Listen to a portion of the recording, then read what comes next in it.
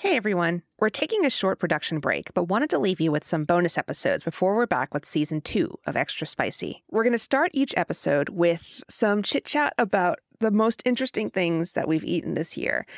Last episode, I talked about beans, and this episode, it's Justin's turn. So this is the thing that I've been doing, Soleil. With all of these dining restrictions and whatnot, I have been eating a lot more home cooking dishes. Like, I will put it like this. There are multiple coworkers at the Chronicle. A lot of people live in Oakland near my apartment, and there are multiple people at the Chronicle who have been kind enough to cook food and share it. We've been like passing things off. And one of them lives across the street and makes Mexican wedding cookies occasionally. I'm not going to say who it is just in case like she's embarrassed, but they're really they're really good.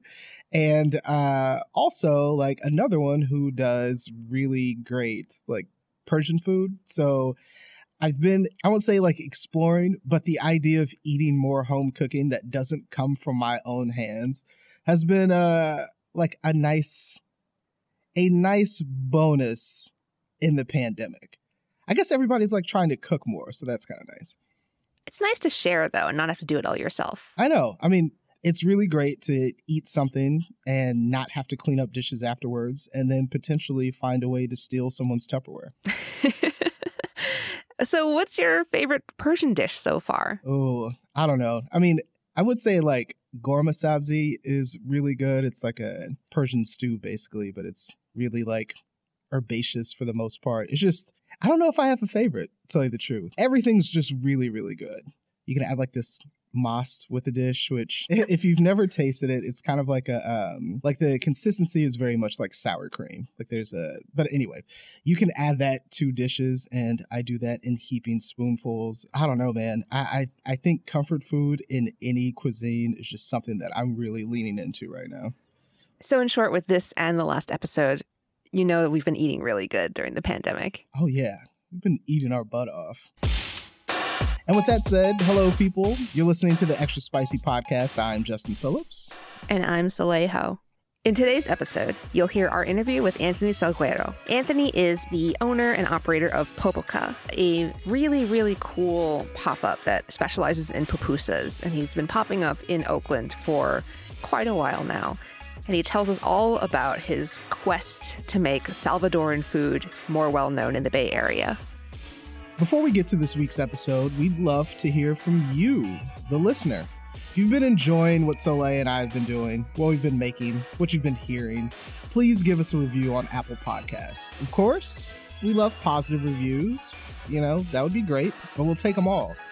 You can write in any comments or suggestions on what you'd like to hear in Season 2, or whatever else you want, whatever. If you notice extra good, like really, really, really good, we'll share it in a segment during Season 2.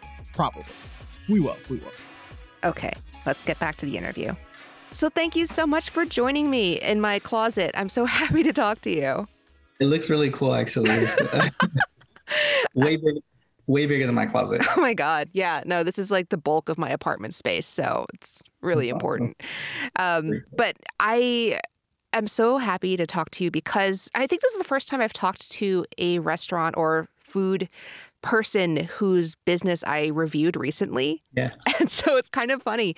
It feels a little bit strange because at this point, it doesn't really matter. You don't have to impress me anymore because I already wrote about you. It doesn't. It's all cool.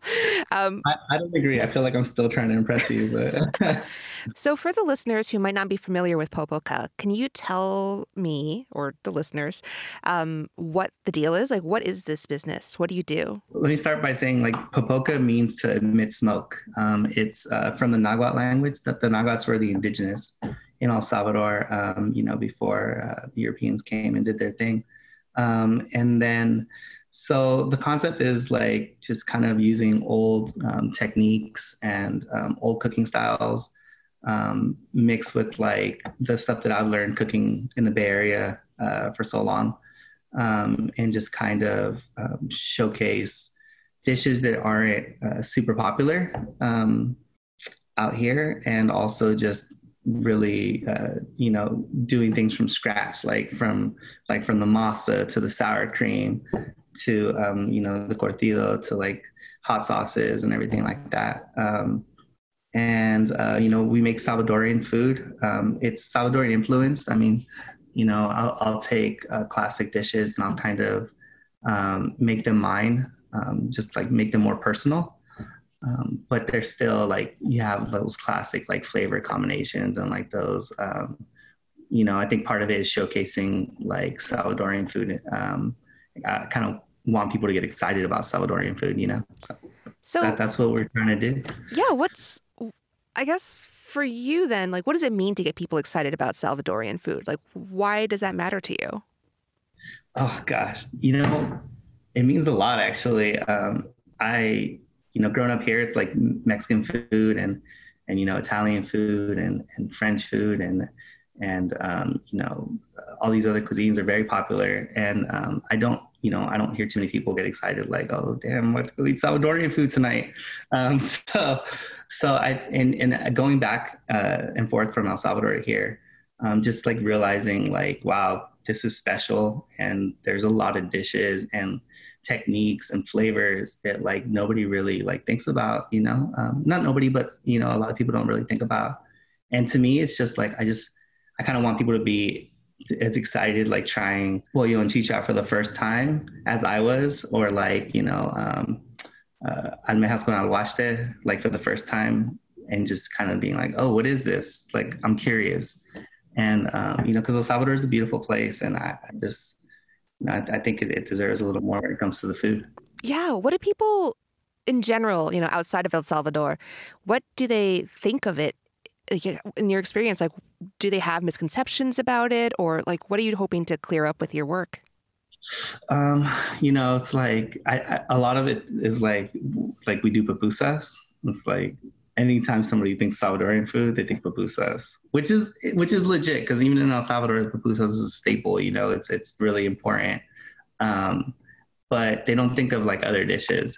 And a lot of the times too, it's like it gets confused because like a lot of the same words for the dishes, kind of like quesadilla or like empanadas, they mean something completely different in El Salvador. So like a lot of people will be like, hey, do you guys have chips and salsa? Or like, like, no, we don't do that. I'm sorry. But, so it's really cool because like I'm learning about my culture and connecting with it as much as I can. But I'm also like being able to connect with like customers more than I've ever done, because I'm trying to educate on what I've learned. So, and for me, like I'm good doing that forever. Like that's just fun, Mm-hmm. It means a lot to me. So. Oh, that's really cool. Like, how did you learn to appreciate it? Because, I mean, from my perspective, right, I didn't learn to appreciate Vietnamese food, which I grew up with, until I left home, because it was just like the crap that I grew up on, right? Like, Did you start off appreciating Salvadorian food, or was it a journey for you? I'm like everybody else. I started off appreciating pupusas as a kid.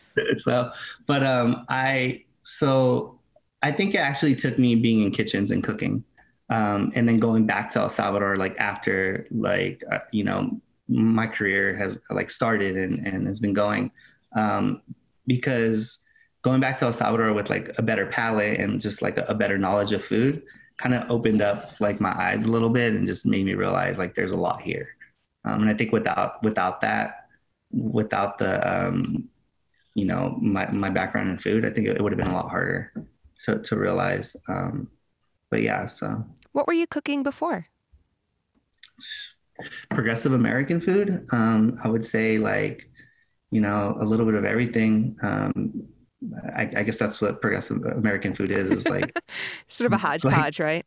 Yeah, it is, Japanese, Italian, French, tons of stuff. I was messing around with a lot of different things.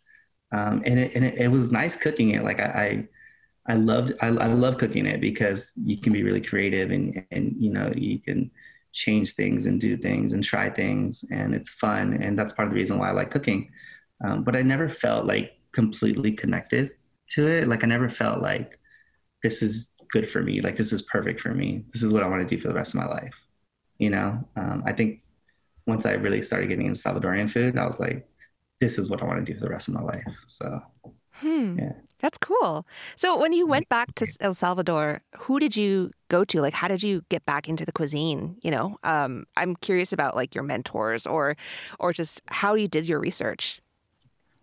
So my family is out there. I have a lot of family out there. They're awesome. Like shout out. But the family is great. And I think, when I went out there, I was just, I was just like, I want to eat everything. I want to cook as much as I can. I want to like bug people to letting me cook in their kitchens. So, there's this area in El Salvador. It's called Antigua Cuscatlan. And it's basically like this little, like, it's like a street. It's almost like the street that kind of goes around. And there's tons of like just like classic Salvadorian restaurants there. Like just old school food, making things like empanadas and pasteles and making things like, tamales and all kinds of stuff. And a lot of pupusas. So I started there. There's a couple places that I ate that I loved, and I just begged them to let me cook. And it's funny because like a lot of, you don't see a lot of men making pupusas in El Salvador. It's all women. And I think that was really like, it was different. And I was, kind of taken back by it a little bit. But I walked into the first kitchen and this lady, I was talking to her and she's like, I don't know if I want to like teach you. Like, she's like, I feel like you're going to steal my recipes. And I'm like, no, I live in the US. Like I promise, like just, I'll pay you to let me work. And she was like, nah, it's cool. So I got to hang out with like all these amazing women and they let me in their world. And, I cooked there for a couple of weeks and I learned so much and we would go down. So they didn't grind the masa there, but there's like, you're in the little town, there's like the people who grind the masa for everybody.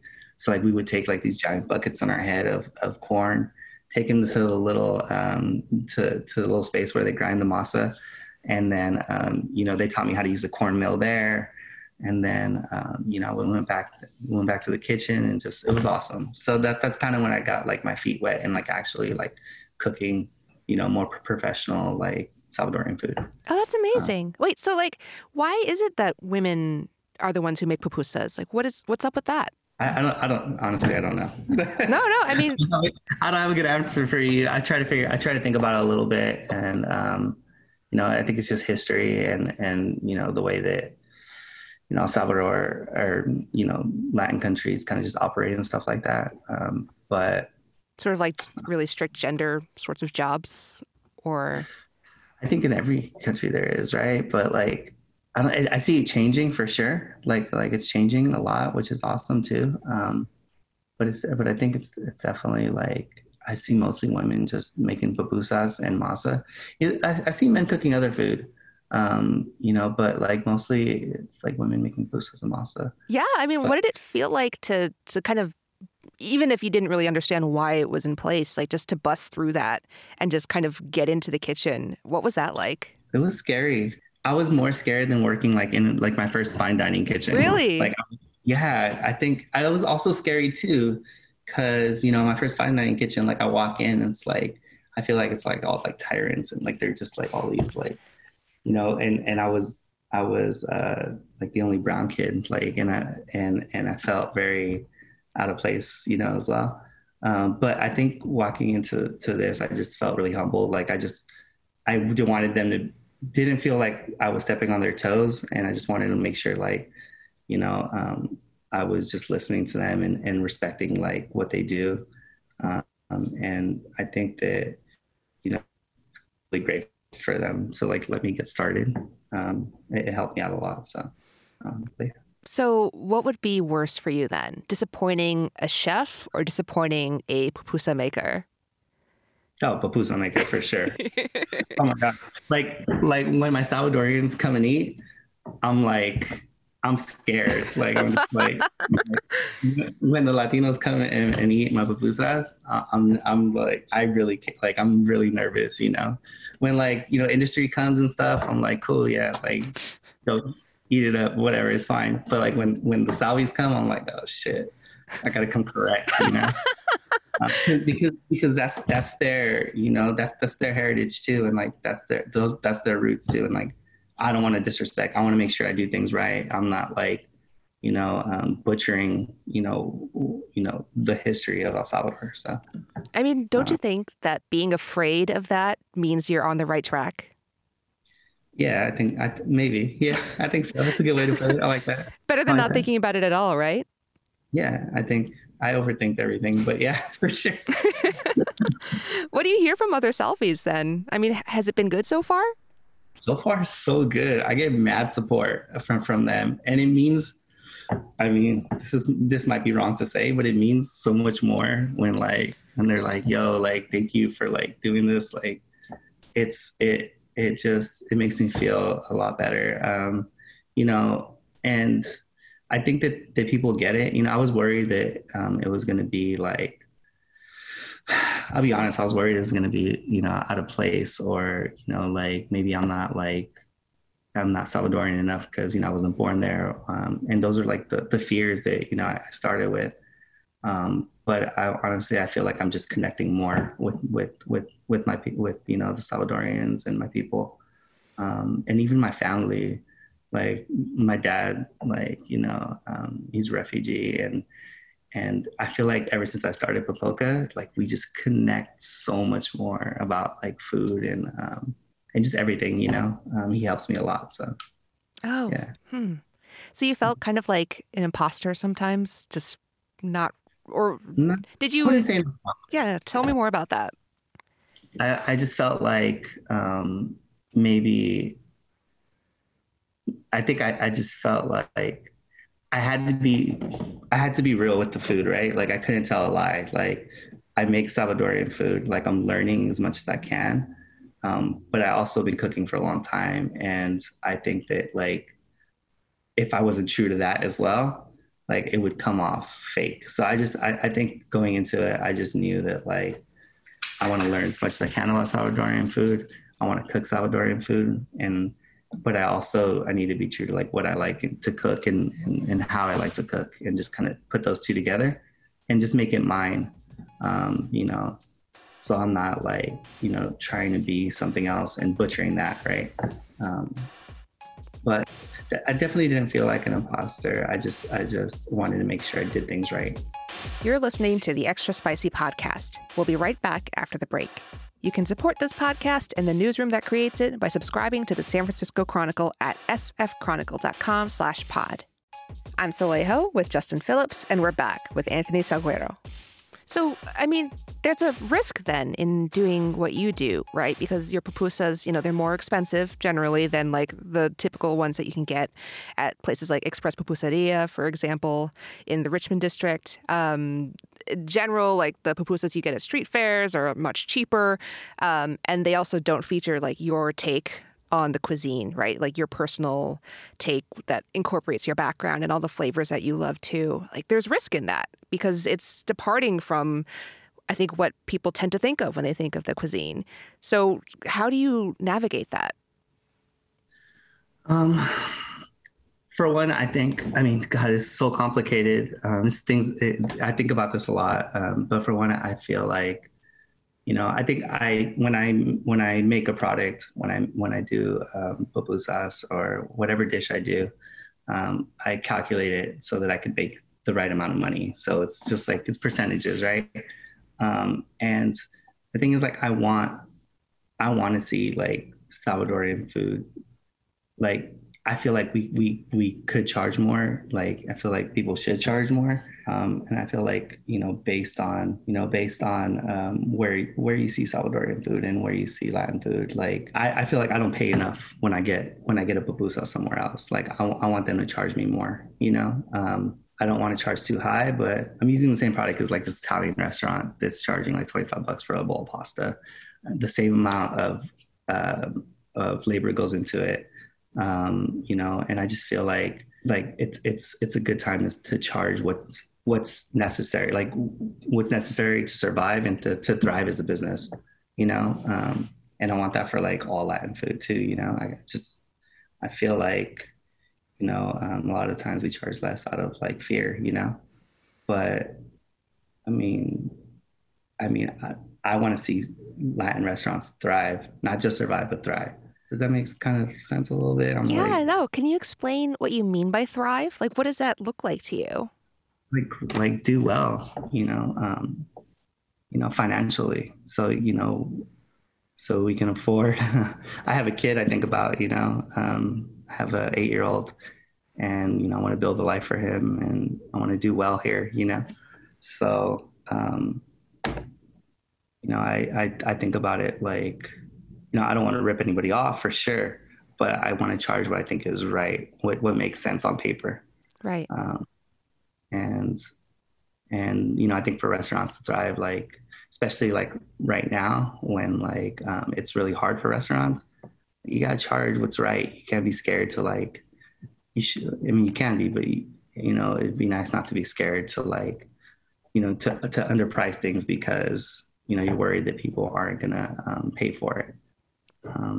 But it's like, it's complicated. I know there's like a lot of different thoughts on it and like ways that it can be right and wrong. So yeah. Yeah. What do you hear from Selvies who, might be, because I often find when I talk to chefs of different cultural backgrounds that the pushback they get on prices tends to come from people of the same background.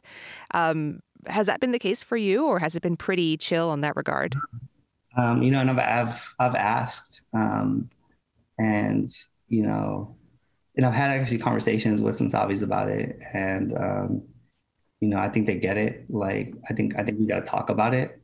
I think it's one of those things if we don't talk about, sometimes we assume. I've gone to places and like, why am I paying this much?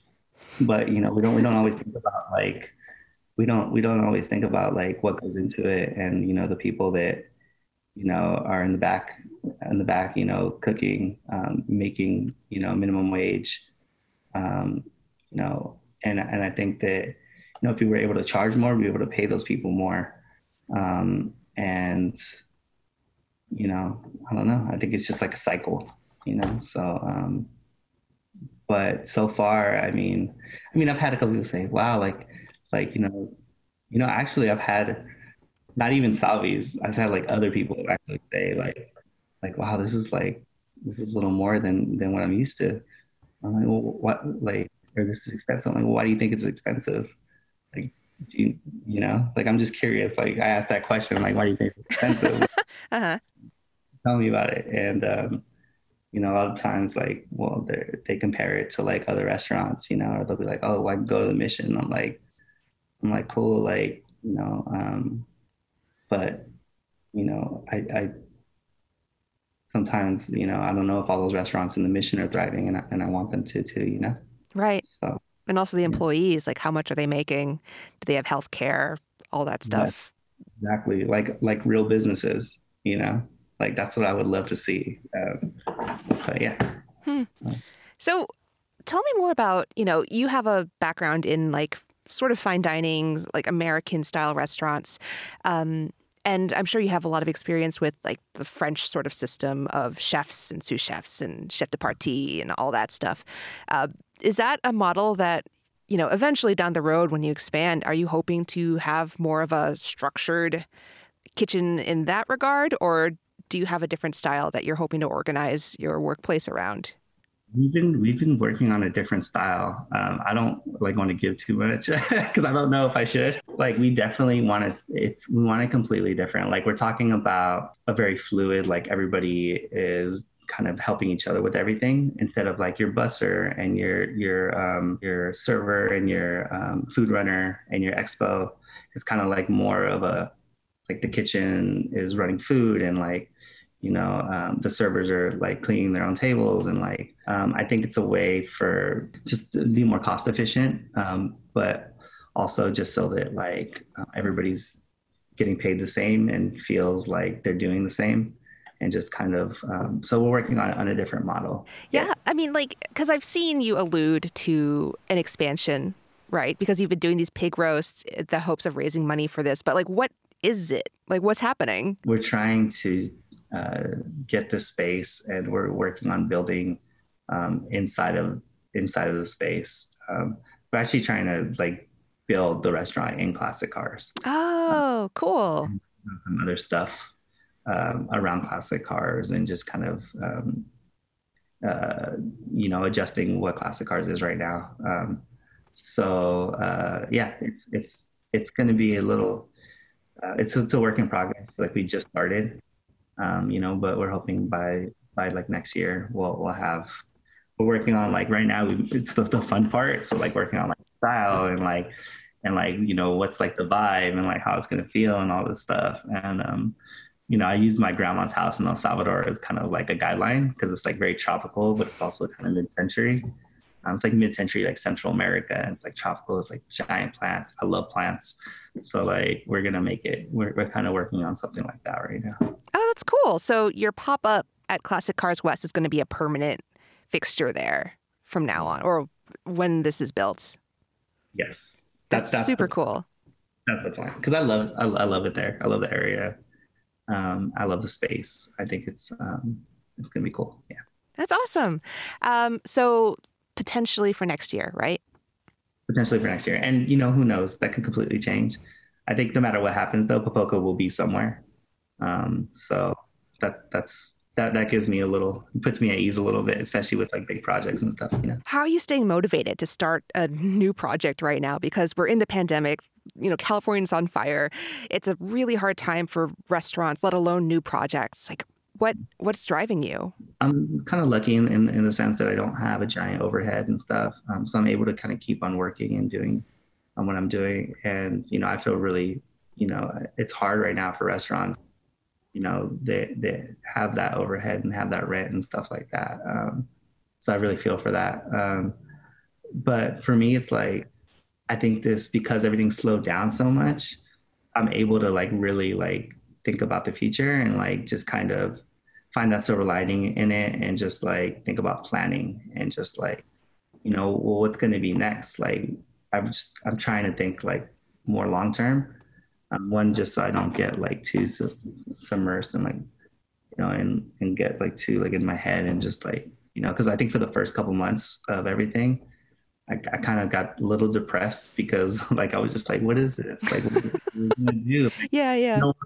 Like nobody wants to eat like Salvadorian food. Like when you think of takeout, you think of like burgers and you think of like pizza and you think of like different foods and stuff. But like I definitely try to stay healthy and stay out of that mindset and just think about the future. And I think it's a good time to plan right now. So what are you hoping for? This is, I think, my last big picture question, but like, what are you hoping for the future of the restaurant industry? Like, you're going to be part of that future next year when you make your new place. What are you hoping for the culture, for just the way people think about food and eat food and make food? Oh, so that is a loaded question. For me, the biggest thing about restaurants is, and being in all these like restaurants that just opened and being in fine dining and the biggest thing for me is the staff. Behind any great restaurant, there comes a great staff. Like it's just, and I really want to see like staff taken care of, and I want to see staff making more money. I want to see people happy and loving what they do. I think it starts at the top, and it starts with like everybody loving what they do and being happy and feeling taken care of. And I think that the restaurant culture, needs to change a little bit. And I think that like, if people took care of each other a little more in restaurants, then everybody would take care of each other, and it'd just be like a different kind of system, not to say that there's not restaurants that do, because I'm sure there's tons that do, but in my restaurant, like that's like, I want to see my people's happy, and I think it's just about, taking care of them, I grew up in kitchens that were, primarily like white, to be honest. And, it was scary for me at times. So like, it would be nice to not be scared, to just feel really comfortable. So like, I want to create that for my peoples. And I think I would like to see that like everywhere. How do you create that? I think it's by thinking about it, and I think it's by like hiring right and paying well, and compassion. Like, like I remember when I first started cooking, like if I was like sick or something, like, what, you're sick? Get your ass to work. Like, it's like, what if it was like, yo, we got you. Like, we're going to take care of this. Like, so-and-so is going to cover you. Like, it's all good. Like, go get rest. Then later on, when so-and-so is sick, it's like, we got you. Like, it's all good. And it's just kind of like a cycle, instead of like, yo, like you better like toughen up or like whatever it is, or like get through, So I think it's like things like that too. But I didn't know we were going to talk about such serious things. I feel like I'm going down a rabbit hole. Well, I know it's a hard question too, of just like, how do you not be an asshole? Yeah. And I guess these thoughts are fresh in my mind. And I think just because based on like, history and like places that I've worked, and not to say that people I worked for are assholes, because they've been awesome as well. It's just I think there's like a consistent like culture in restaurants. And I think it's changing, and I just want to see more change. But I think it's good. Yeah, no, I mean, I remember being that one brown kid at the restaurant too. Yeah. When I was working, and that was really hard. And if there were more places where, scared brown kids could go work instead, I probably would have gone there too, instead. Mm-hmm. But yeah, I mean, I'm really happy to hear that. Yeah. Thank you. I think that's a great note to end on. But I also want to give you a chance to talk about anything in the immediate future that you want to talk about as far as plans for Popoka, or just what is coming up. Anything that you want to tell listeners who might be interested in checking out your work. Yeah, I think so.